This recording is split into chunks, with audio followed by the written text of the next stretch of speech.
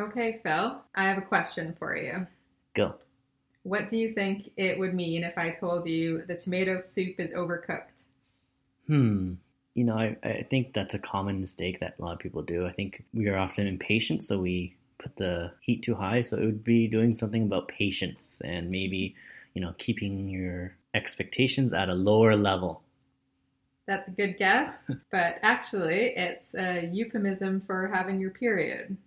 Oh, well. I heard there's about like 500 different slang terms or euphemisms for periods and menstruation. Do you have any more? There are some pretty funny ones that I found on the good old internet. Ooh. One of my favorite ones is there are communists in the funhouse. What does that even mean? I don't know. It's something to do with the red communist Oh, okay. Okay. flag, or like the fact that they're usually red is symbolic of communism. I don't know. That symbolizes blood somehow. Let's see. Some other ones are Jenny has a red dress on. The cranberry woman is coming.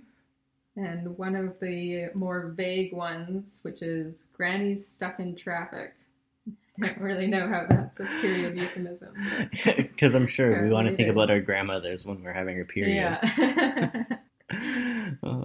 Yeah, I don't get that one at all either. Stay tuned for later in this episode where we'll reveal some other period euphemisms and where they come from.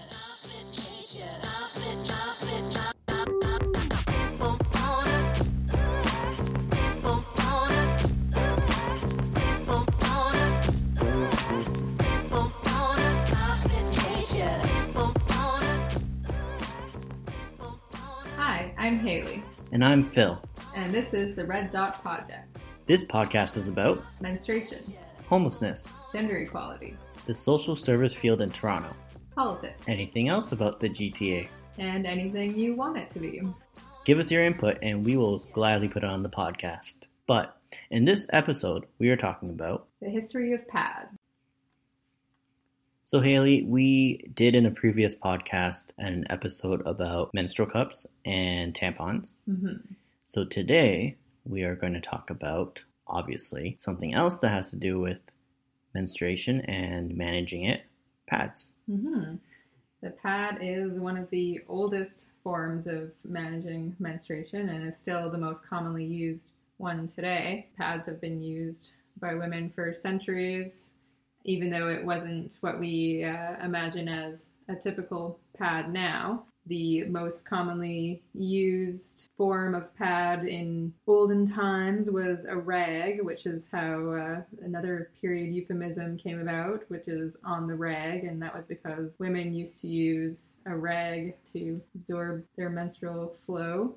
The use of a menstrual rag was first mentioned in ancient Greece, where Hypatia, who was a philosopher, a mathematician, a teacher, and an inventor in Alexandria, Egypt, threw one of her used menstrual rags at an admirer to get rid of him. And this was in approximately the 4th century.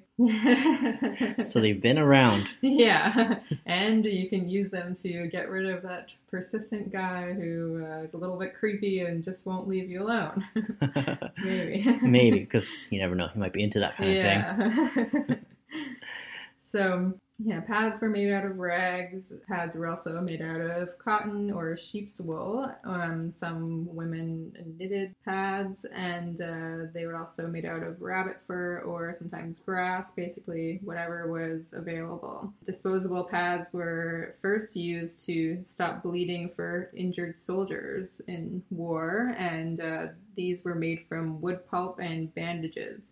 And this invention was something that French nurses started using for their periods when they were in the field, and they realized how effective it was, and it was also pretty cheap. So then these pads became available in 1888, and they were known as Southball pads. Later, in 1896, the first disposable menstrual pads were made by Johnson & Johnson, were released, and these were called Lister's Sanitary Towels for Ladies. Very descriptive name. Doesn't leave much to the imagination about what it is. However, these were pretty expensive, so many women couldn't afford them and continued to use more traditional methods of managing their periods. They also had these boxes in the store where women could just deposit the money and take a box of the pads, so they wouldn't have to talk to anyone and risk the embarrassment of everyone knowing they were on their period or about to get their period. I wonder if they put them in like paper bags too, like they did with the gentlemen's magazines in the day. Where yeah, I'm pretty sure they did. I think they like wrapped them up and made it so that you couldn't tell that it was a box of pads. And if you are wondering or thinking that the name Lister sounds familiar, it's because these pads were invented by Joseph Lister, who also invented Listerine. What do you call somebody who puts their name on everything? What is it? Just like... narcissist? Yeah. Maybe. I don't know the man, so I can't say, but I don't know. He seems to have his name on a lot of things. Yeah, he really wants you to know that he invented the first disposable pad. He also keeps your mouth fresh. Yeah. So early disposable pads, such as the Lister's sanitary towels, were often made of cotton wool covered with an absorbent liner, and they usually had belts or girdles to hold them up.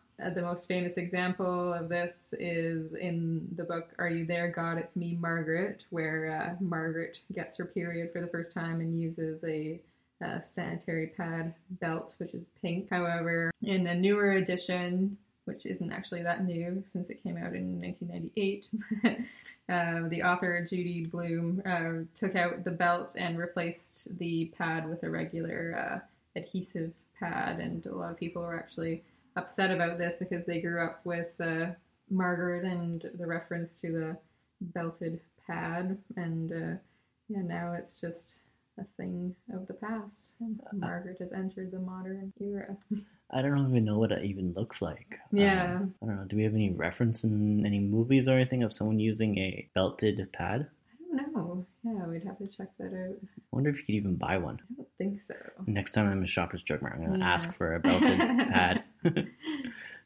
So these belts were not very effective, and that's why they were kind of abandoned. They would kind of cause the pad to slide around and not really stay in place, which isn't what you want. The adhesive strip and the wings were added in the late 60s, and Stay Free actually invented the first beltless pad, and that came out in 1969.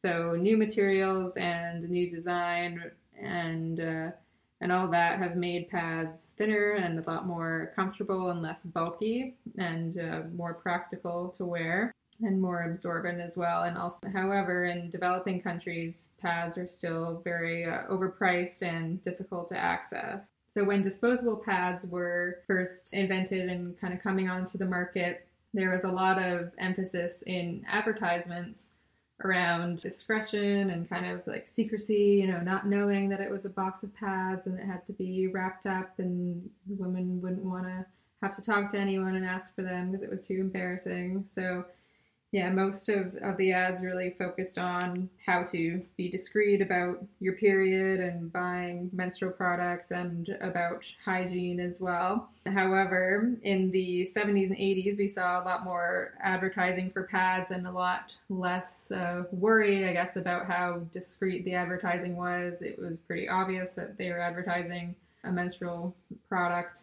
And in the 1980s, when Always, which is probably the menstrual product brand that most people know, Always was formed. They were the first company to actually use a red dot to symbolize blood in an ad for pad. So other companies were famous for using, like the blue liquid that just sort of magically appeared and pour out of a test tube. Beaker, was absorbed by the pad, and no mess was left behind, and it kind of like, I don't even know what you would call it, solidified into this weird gel. But yeah, so Always was the first company to use just a red dot to symbolize blood, and it was pretty clear, what this product was for. That was actually a while back, and now I think we're still changing the way that menstrual products are advertised, presented, and sold. But that was pretty revolutionary for its time, and now we're just sort of starting to get away from the blue liquid still, and get more realistic portrayals of what it's like as a woman, or as anyone who has a period, and the kind of things that you have to deal with, and the products that you use, and the realities of all that. So I think like my favorite ad that has to do with menstruation or menstruation products is one from Hello Flo, Hello FLO, and it has a young girl that is at summer camp, and she becomes a camp gyno, and she just like runs, because she's the first one that got her period, so she's the first one who runs like the whole tampon and pad like syndicate, I guess, distribution, and she like tells the other girls like how to deal with it and what to do and stuff like that. It's just pretty funny. So if you Google that on Google or you look it up on YouTube, you'll find it. And Hello Flo has another great one about the moon the first moon party. Yeah. So both of them were great commercials. And Hello Flo is a company that creates like, I guess, monthly kits for young girls who are getting their period, and it's just like a survival kit of like treats and tampons or pads and things like that for them to deal with their period.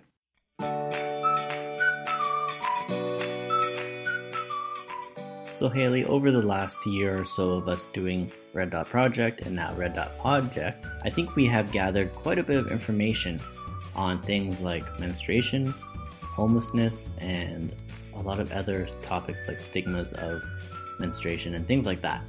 I would say so. Another big aspect of what we try to do with Red Dot Project is we want to go out and educate people on these issues. What do you think about that? I think that would be great. And if you think that's great, then you should contact us at info@reddotprojecttoronto.org, and you could inquire about getting us out to where you are, whether it's a school, a community group, or a place of work. And we could talk more about what we do and some of the issues and some of the situations people are dealing with right now in our city. I'll work on my public speaking skills. So contact us at info@reddotprojecttoronto.org, and we will get back to you ASAP.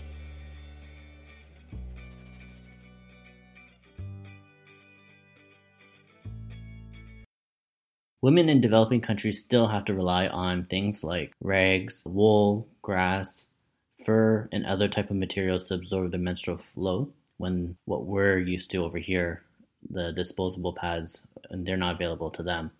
So still in parts of the world, we still see that young girls and women miss school or work due to menstruation, especially when they can't afford supplies. So in sub-Saharan Africa, we still see about 1 in 10 girls missing school. And in South Asia, it's up to 1/3 of girls. Other reasons we still see women and young girls missing school are because of cultural taboos and how they interpret the period. So we still have stigmas in some parts of the world, like periods make women impure. We have things like women are not allowed to cook because touching the food on their period would make the food impure or rotten. In Western Nepal, sometimes women are forced to live in huts outside of their homes or outside of the village. It was banned in 2005, but still a practice that does happen in certain parts of Nepal. So in Sri Lanka, we still have 2/3 of girls not knowing what menstruation is until they actually get their period. And then, well, surprise, you gotta learn. So without the knowledge of menstruation, especially within women alone, it's really hard for us to develop these rules and laws in place in certain parts of the world where women are treated equally even though they're on the period. And that's why things like education to men and understanding what a period is and how these stigmas are damaging to the women in the country is very important, because a lot of these countries, men are still the ones who are making the rules and making the laws. So without them really understanding it, these stigmas and the effects of the stigmas are going to continue. Some other issues that are occurring in developing countries are without clean products, clean running water in the washrooms, or even enough privacy in the washrooms to manage your period. A lot of women are at higher risks of infections because of those things. So, Phil, you mentioned how education for men on menstruation was important in changing cultural taboos or perceptions around menstruation and making managing it easier for women in developing countries. One of the best examples of how educating men can change the accessibility of menstrual products actually has occurred in India, where a man named Arunachalam Muruganantham, or also known as the Pad Man, has developed a machine to make low-cost sanitary pads for women and girls in India. These pads that he makes with this machine only cost about a fifth of brand name pads and only take 2 minutes to make. So through this machine, he has partnered up with a lot of women's collectives in India who have purchased one of these machines and started making pads and selling them. And he has been able to distribute pads to a lot more women and girls in India who otherwise would not have had access to them. If that name sounds familiar, you may have noticed there was a movie that was released in early 2018 at select theaters across the GTA. I've seen them, especially over in the Mississauga area. I've seen them playing there, called Padman, about this gentleman and his quest to revolutionize the manufacturing process of sanitary napkins in India. So the Padman, actually, he came up with this idea when he saw his wife using a dirty rag to absorb her menstrual flow, and he started testing out different types of pads to see what would be a good solution for her. However, many women were too shy or embarrassed about menstruation to provide genuine feedback, so he attempted to test them himself using goat's blood. And he also started a campaign where he collected used pads from college students, and he started kind of like tearing them up and looking at what they were made of inside to figure out how to make them himself. And his family kind of thought he was a bit nuts, and his wife was like, okay, I'm gonna leave for a while and let you do your thing. Then she came back to him, so it all worked out in the end. So he has supplied his pad making machines to over 200 districts in India, and he promotes women's cooperatives and sustainable employment and financial independence for women, and also education about menstruation, which is one of the crucial elements involved in this campaign of his. He also has people who will go door to door and sell the pads, but also will teach girls and women about menstruation and menstrual hygiene. The good thing about this as well is that he doesn't actually profit from these machines or the sales of the pads. He doesn't advertise, and he still provides all the raw materials that are needed for making the pads by importing the cellulose and the medical cloth.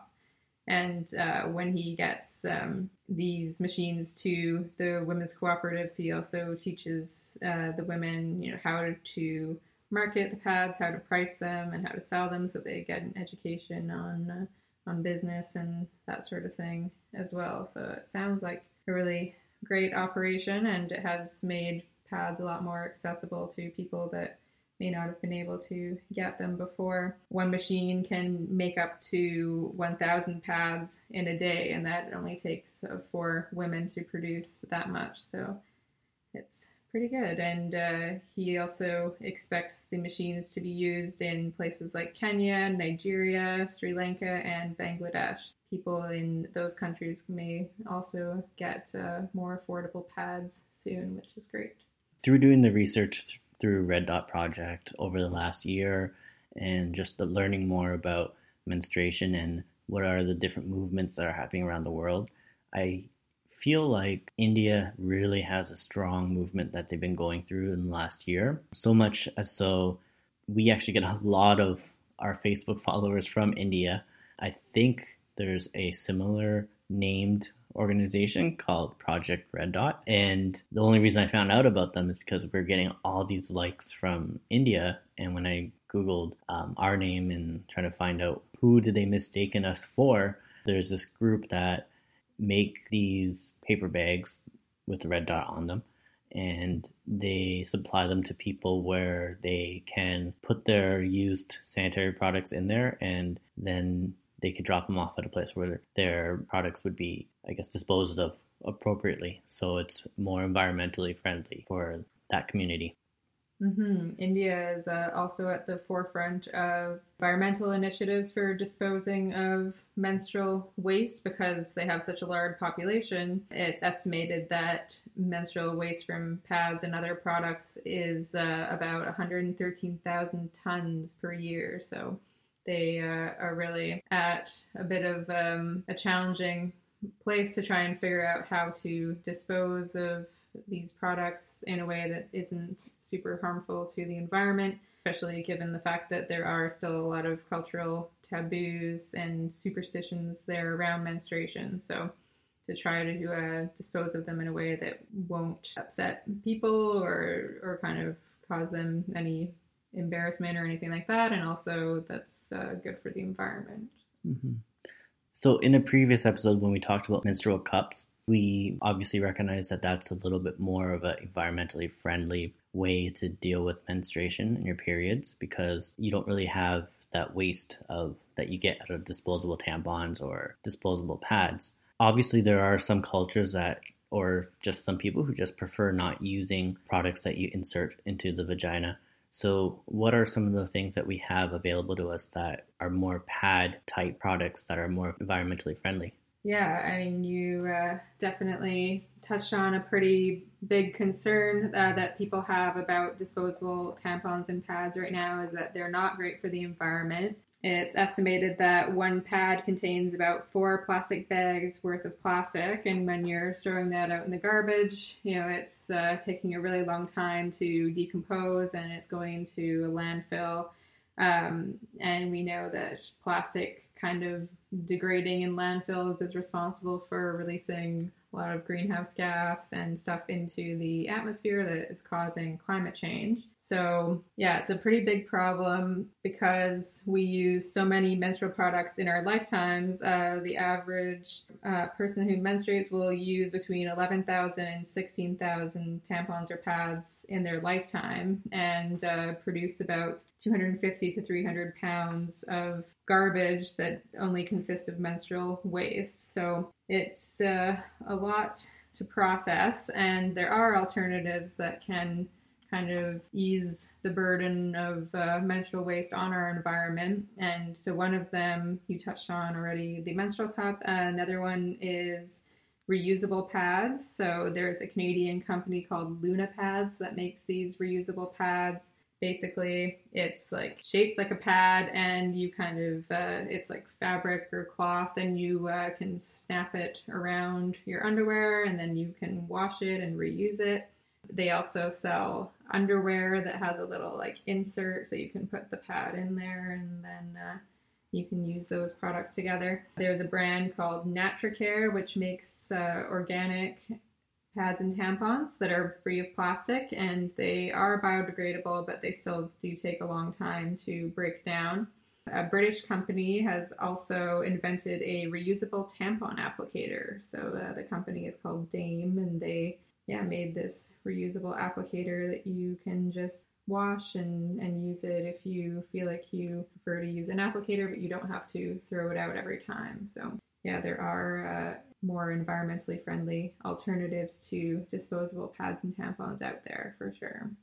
There are some other, I guess, another option that I've seen through Instagram is they have like briefs that are just there's no pad or lining in it. It's built into the actual brief itself, where you just basically free flow into it, and then you just wash them and then reuse them.